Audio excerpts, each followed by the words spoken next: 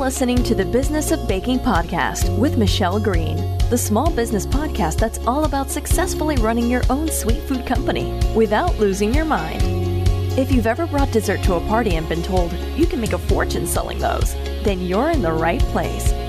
This is an honest, straight-talking podcast about the highs and lows of being in small business. Fueled by late nights, crazy client stories, and a permanent sugar high, we're going to listen, share, and learn our way to sweet business success. Here's your host, writer, speaker, recovering cake decorator, and incurable sweet tooth, Michelle Green.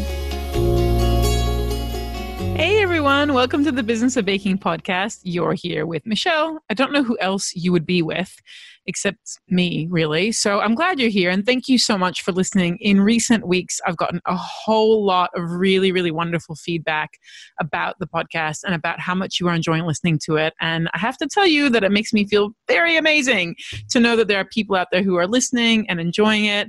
And a couple of you have been recording snippets of it and putting it on Instagram stories and sharing it with your friends. And I just love that we have built this amazing community of people who like to hear what I have to say and like to hear what my interviewees have had to say.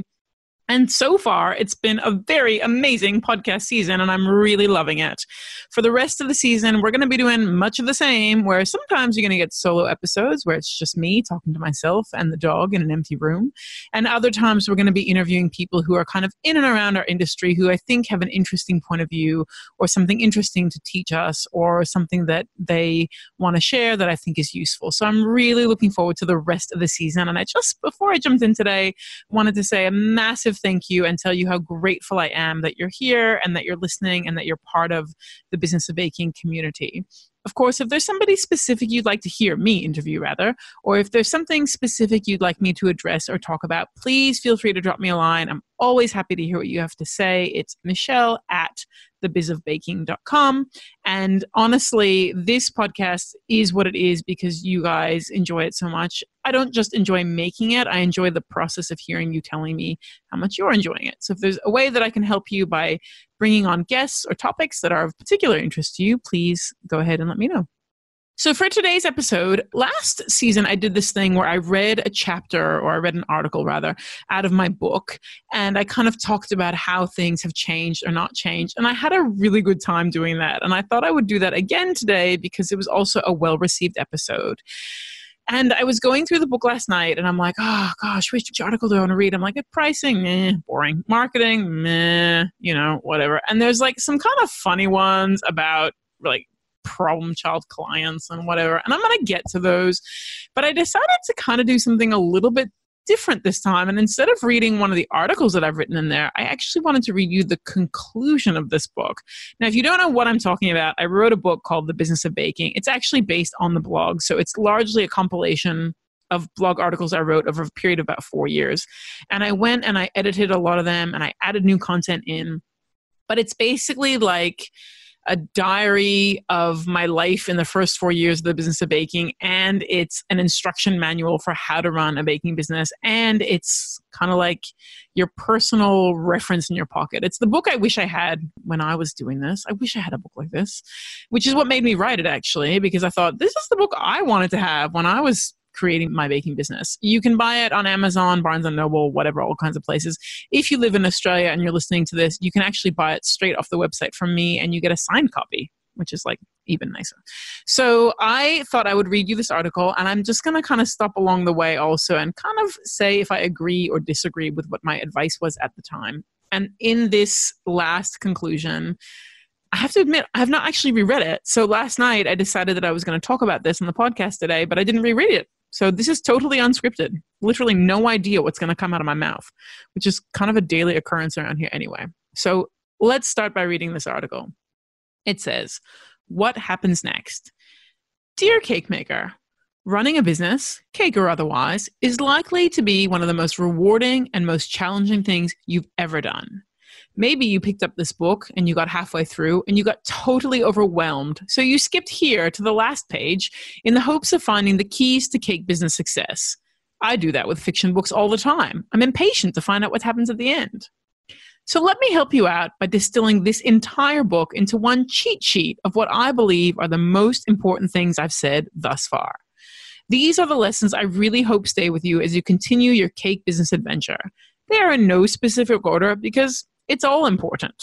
Rule number 1, your business, your rules. Now, let me stop here and say anybody who's heard me speak, teach a class, give a lecture at a cake show or something has heard me say that like forever. So it's probably no great surprise that that's rule number 1. So your business, your rules. One of the benefits of owning your own cake business is that you get to call all the shots. You decide how to do things. Absolutely, it's important to get advice, read, learn, and grow more, but ultimately how you choose to do things is entirely up to you. Now, there is a lot of advice out there, so you've got to absorb that stuff, process it, and then do things in the way that suits you and your business. Your business is a reflection of who you are. Make it reflective of the best parts of you, not just a copy of someone else's ideas of what that should be. This advice is still 100% true, and I actually wish that as an industry we stuck to this advice. One of the things that really irks me about our industry, which again, you probably will have heard me mention, is how reliant we have become on other people's ideas, other people's concepts, other people's aesthetics, other people's tools, right? And part of the joy of your business, your rules, is that you get to call the shots creatively as well as anything else. So sure, this is how you conduct yourself in business, but how great if you do things your own way creatively as well. And that's something I really wish that we all remembered a little bit more often. It's not just your business, your rules from, do I do deliveries or not? Or do I charge extra for a late fee or not? It's also your business, your rules from a creative point of view. Just because the whole world is out there doing those infernal freaking unicorn cakes doesn't mean that you have to. Doesn't mean that your unicorn can't have 3 ears and 2 horns, right? Do things your way because that's why you run a business. When you work for somebody else, you're doing it their way in their business. And so your business, your rules is a really good opportunity to do things in a manner which suit you and please you, right? Rule number 2 for business success, marketing isn't optional and it has to be a consistent effort. I know you don't like it. You wish you were better at it. You want more time to do it and so on. I get that. I really do. I just want you to commit to doing it consistently in whatever way you're comfortable and able. Don't sit around waiting for clients to magically appear because they won't, or at least not enough of them will keep your business going. You just have to keep on plugging away at marketing. You must market your business. Must. Yes, the industry feels very saturated at the moment, and there's always going to be people who are more skilled than you or who are charging less than you. So what? That's nothing new. The difference into the future isn't going to be if you can outskill or underprice them. The difference will be that you out-marketed them. We've all seen companies with mediocre products or crappy service succeed, and they do so because they marketed themselves well. Now, I'm not suggesting that you be mediocre or give bad service. I'm simply saying that you cannot underestimate the importance of marketing to your business. So you hate it. Well, that's nice. I don't care if you hate it. You've still got to do it. And this actually brings me to an interesting conversation. Somebody recently asked me in a Facebook group, if you had your business all over again, what would you do differently? And how would you spend your money differently? And my answer was immediate, and I knew exactly what the answer would be. And the answer was, I would put way more money in marketing. I thought the money had to go through, skilling myself up. I thought the money had to go through having the nicest, packaging or whatever, which, yes, is part of marketing, but not in a bigger sense. And honestly, in many ways, I felt like my business was the best kept secret in my town. And that was a mistake. So if I had to do my business all over again, firstly, I'd start with more money than zero. But secondly, I would allocate a certain amount of funds to marketing, and then I would go out there and market and make sure that more people knew I existed. So I don't consider that a mistake I made. I consider that a learning. But it definitely, if I had my time again, I would spend more money on marketing. I'd spend, let's be real, I'd spend money on marketing as opposed to not spending money on marketing. Okay, business success rule number 3, a rising tide lifts all boats. Make sure that your tide is made up of people who will encourage, push, teach, and help you. Not the whiners, the complainers, the one who will look for roadblocks and convince you that you can't get past them. Not the people who themselves are too scared to make changes, so instead they complain and they belittle. I would strongly encourage you to cull those people, groups, or organizations out of your life which no longer serve you. You don't need them. You've got growing to do. And if what they say is already not sitting well with you, you've outgrown them. Sure, we all have a good complaint once in a while because it's human nature. But if the people around you are only ever doing that, you don't need them. It's time to say bye-bye to the time wasters and the energy suckers. Oh my goodness, the number of emails I get every week saying, Michelle, my best friend isn't supportive, my husband isn't supportive, my mom thinks I'm crazy, everybody around me thinks I'm nuts. Look, you can't always get rid of family or friends, even though I'm suggesting that you try to. Sometimes a little bit harder, easier said than done. But you can choose how you deal with them. You can choose how you engage. If you know that every time you mention your business, your sister is Debbie Downer about it, don't mention your business to her. Like literally talk about anything else. Just don't talk about that topic with her. I cannot stress enough how important it is to be surrounded by people who are also going places, not people who are staying in the same place because of fear or uncertainty or because, haters gonna hate, right? Which brings me to business success rule number 4, according to my conclusion of my book.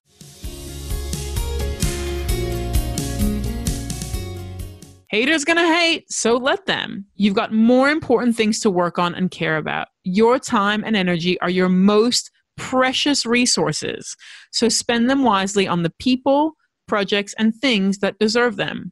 Would you rather enter into a half-hour argument online with someone who's never gonna order from you, or spend that half hour having coffee and a laugh with a friend who truly loves you? Or would you rather spend that half hour marketing your business or working with a business coach or doing some research into a new product? I'm just going to say this again. Your time and your energy are precious, and please don't waste them. This is something we are all guilty of. We spend our time, particularly our online time, in groups or in situations that simply do not serve us anymore. One of my most favorite students ever, and I won't mention her name because, well, I could, but I just won't. Well, I can't because then the rest of you will get jealous. No, I'm kidding. Actually left my super VIP paid online group. And I was like, where did she go? She was awesome and amazing. And I started to fully freak out. I'm like, where has she gone? I need her in my life. And I emailed her and I was like, hey, you left the group. Like, why did you leave the group? And like, other people are noticing and this is not okay. And my whole life's falling apart. And she was like, you know what, Michelle? I love that group, but I realized that I was spending way too much time in there and not enough time working on my business. And I took your advice.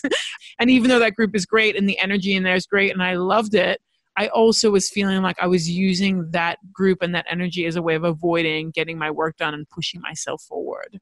So as much as I miss her, I can't really complain because she actually did exactly the right thing. So sometimes we spend our energy on good things, but those good things end up being procrastinating things. So it's really important to guard your time and your energy and make sure that you're spending it as much as you can. Look, we're all human, but make sure that you're spending it on the people, the places, the things, and the environments that serve you as opposed to the one that just end up being massive, massive energy sucks, right? Rule number 5, if you don't plan to succeed, you won't. I mean this in every aspect of your business. We spend way too much time on the micromanagement of our days and not enough on the long-term planning. You need to not only think about the bigger picture, but plan for it. Otherwise, all you're doing is living day to day and order to order. You need a bigger plan and you need to work out how you're going to get there and then just do it. Even if that plan only spans the next 6 months, at least it is a plan. Running a cake business with no plan is like having a 3D cake with no internal structure. It's highly likely to crumble. So, this is the kind of thing, I want to say it was like Bill Gates or Steve Jobs, I don't know, someone in tech said that most humans overestimate what they can do in a day and underestimate what they can do in a decade. Meaning we think we're going to get more done on a daily basis than we will, and we think we can get less done than we actually do on a 10-yearly basis. And you know what? I was reminded of this very thing fairly recently. You know how Facebook has that like way back when machine thing where it tells you like 2 years ago on this day or whatever.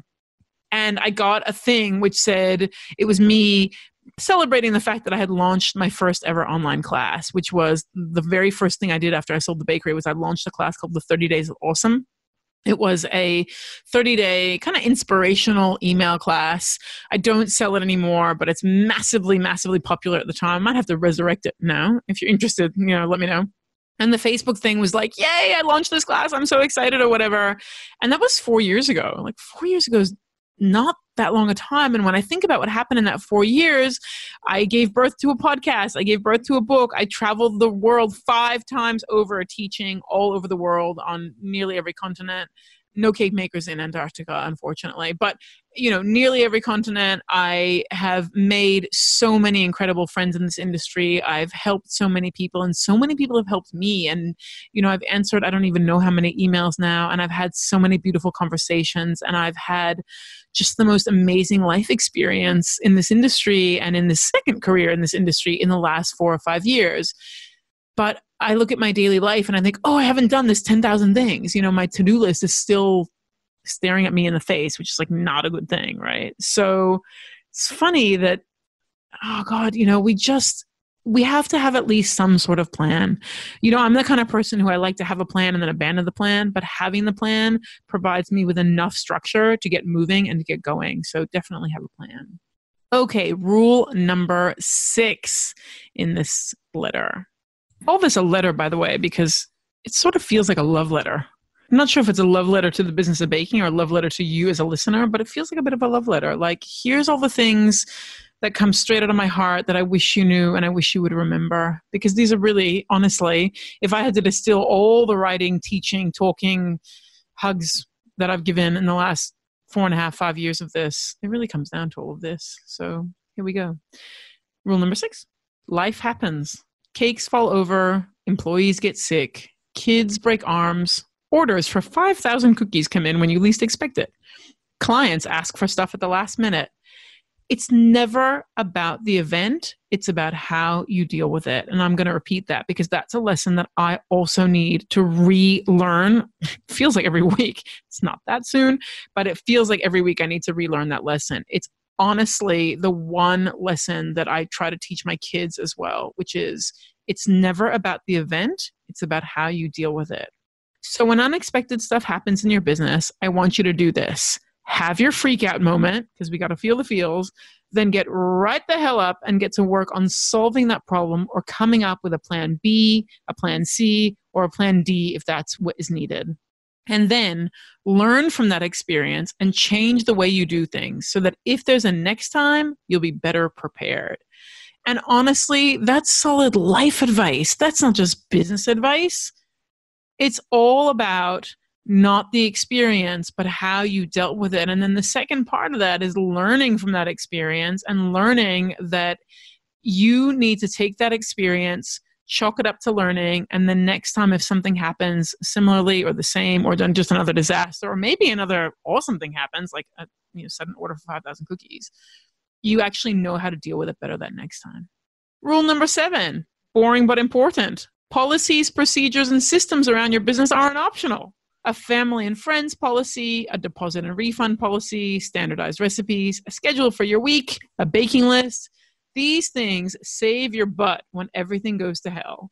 Even if you own a home-based cake business that only needs or wants to do 1 cake order a week, you've got to systematize and formalize all the things you can. If nothing else, it'll free up a lot of your time and give you some confidence. Both things we all need more of. I'm not suggesting you automate your business to the nth degree because one of the joys and beauties of small business is that it's a small business, right? So we can do things a little bit more personally and with a lot more love and whatever. But you know what? If you are doing the same boring thing over and over and over again, that's something that can have a system to it. Baking happens the same way every time. Save the love for your customer service. Save your time for your customer service.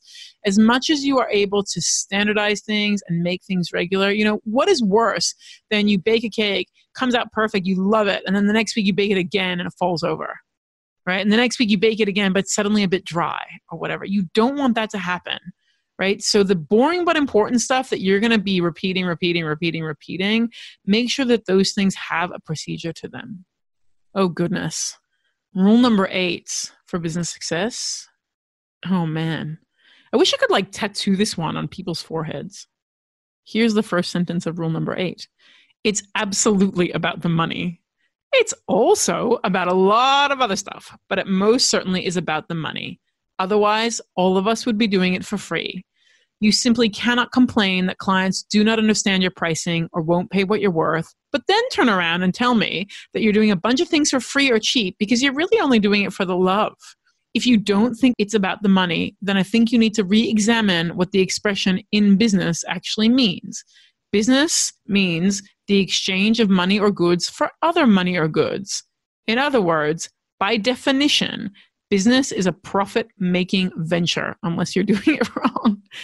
If you're not in it for the money, at least on some level, then why on earth would you sign up for the stress, the crazy customers, and the late nights? The money has to come to it somewhere in the equation. I need money to feed my kids, pay my mortgage, and buy cake tools, and go to classes to upskill myself. I can't do any of those with love alone. I believe that business is about a lot of things, including love, but it's about the money because that's what a business actually is. Anything else is just a hobby, an interest, or a pastime, not a business. You can support the industry, teach your skills, give back to the industry, help people out, socialize with cake makers, make cakes for people without charging a single cent. You can actually do all that without ever being in business. So stop acting as though it's all black and white, that we must be either about one or the other. When did it become shameful or wrong to want to make a living and do it for the love? Because guess what? It's not shameful and it's not wrong.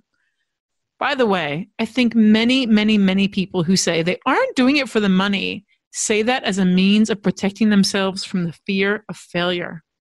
If they go into business and then they don't make money, they can always then lie back on that claim that they weren't in it for the money in the first place, and then they save themselves some embarrassment. But think about this. If they go into business and then the business doesn't work, they can't be like, oh, it was about the love anyway. It just doesn't work, right? And I think that using that expression, oh, I'm not in it for the money, is honestly a form of emotional protection, yeah? Personally, I would much rather give a business one heck of a good try and fail than only half try. As the saying goes, you will lose every single race you do not run. And me, I'd rather come in dead last than not run. But by the way, you should know, I'm hugely competitive. I don't want to lose. I would much rather win. But you simply cannot win. You don't have any chance of winning unless you're actually willing to enter the race. And so I think you can be about the love. But if you're going to be in business, you must be about the money somewhere. That just has to come into the equation, yeah? Kind of leads on to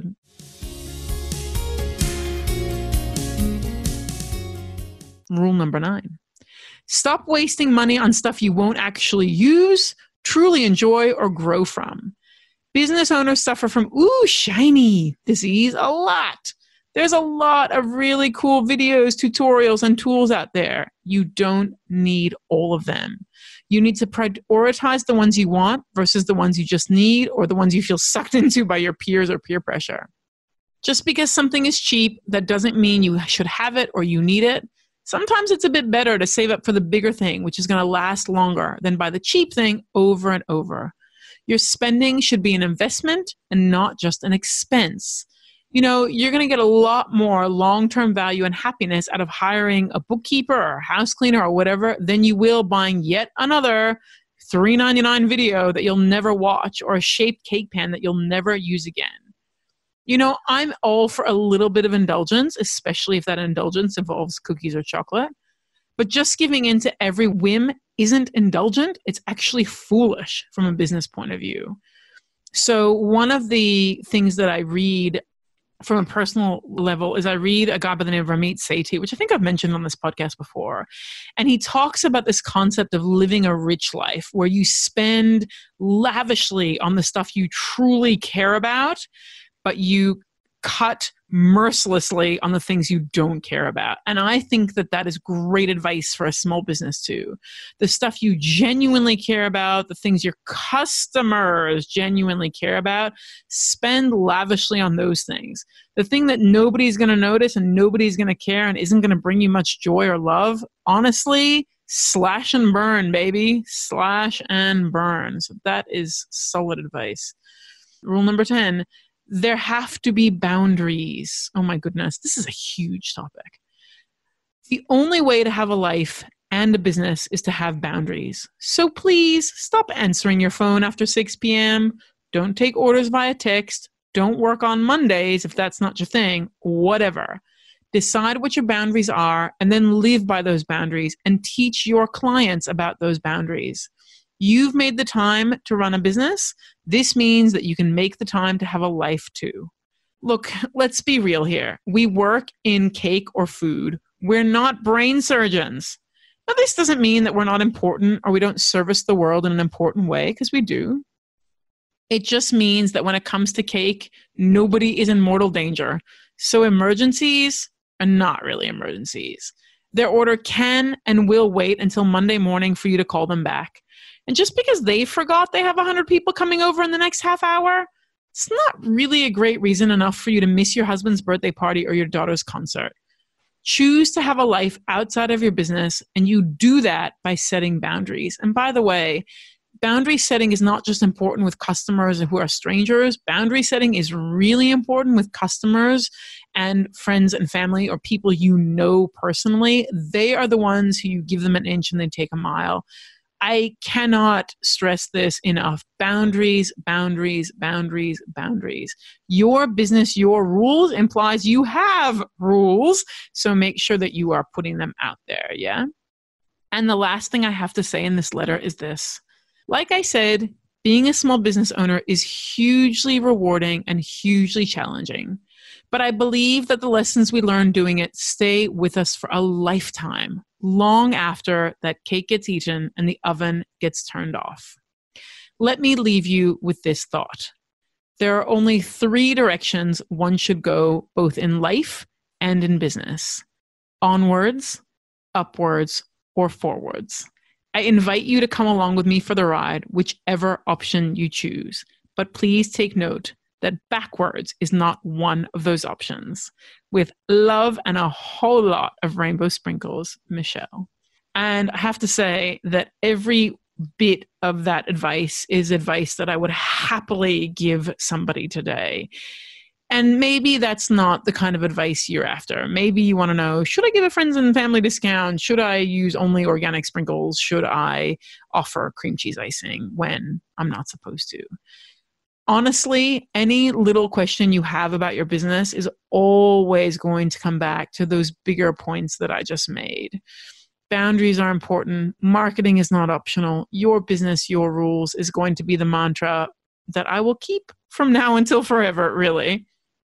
Because that's why we're doing this. We don't want to play by somebody else's rules. I don't know if you've ever heard that expression. There's a lot of ones like that. When you're at somebody else's party, you play by their rules. When you're in somebody else's sandbox, you borrow their, shovels or whatever. It's all the same. A big reason why we go into business, even if I think we don't recognize it immediately, is because we get to do our own thing. Is doing your own thing easy? Nah. Is it simple? Nah. Is it probably the hardest thing you'll ever do in your life? Yeah, absolutely. But the point is that it's your own thing. And you got to own it, sister. You got to own it. That's the thing. So as you go forth from listening to today's episode into the wide, wide world, I just want you to remember that. Your business, your rules. You get to do things your way. But your way should have some rules, some boundaries, some marketing, and a little bit of a life in there too. In fact, not just a little bit, but a whole lot. And on that note, I'm showering you with rainbow sprinkles. And if you're wondering why rainbow sprinkles, it's because there's no more cheerful food in the universe than a rainbow sprinkle. Can you think of any food item that's happier than rainbow sprinkles? I mean, like possibly Skittles, but they're just giant rainbow sprinkles. So I sign all my letters with love and rainbow sprinkles because I sincerely hope that that is what your life is full of. Thanks for listening, and I'll catch you next time. Thanks for listening to the Business of Baking podcast. You can find show notes, links, and other fun stuff for this and previous episodes at thebizofbaking.com. Until next time, may your oven stay evenly hot, your ganache never split, and may you always be in the business of being awesome.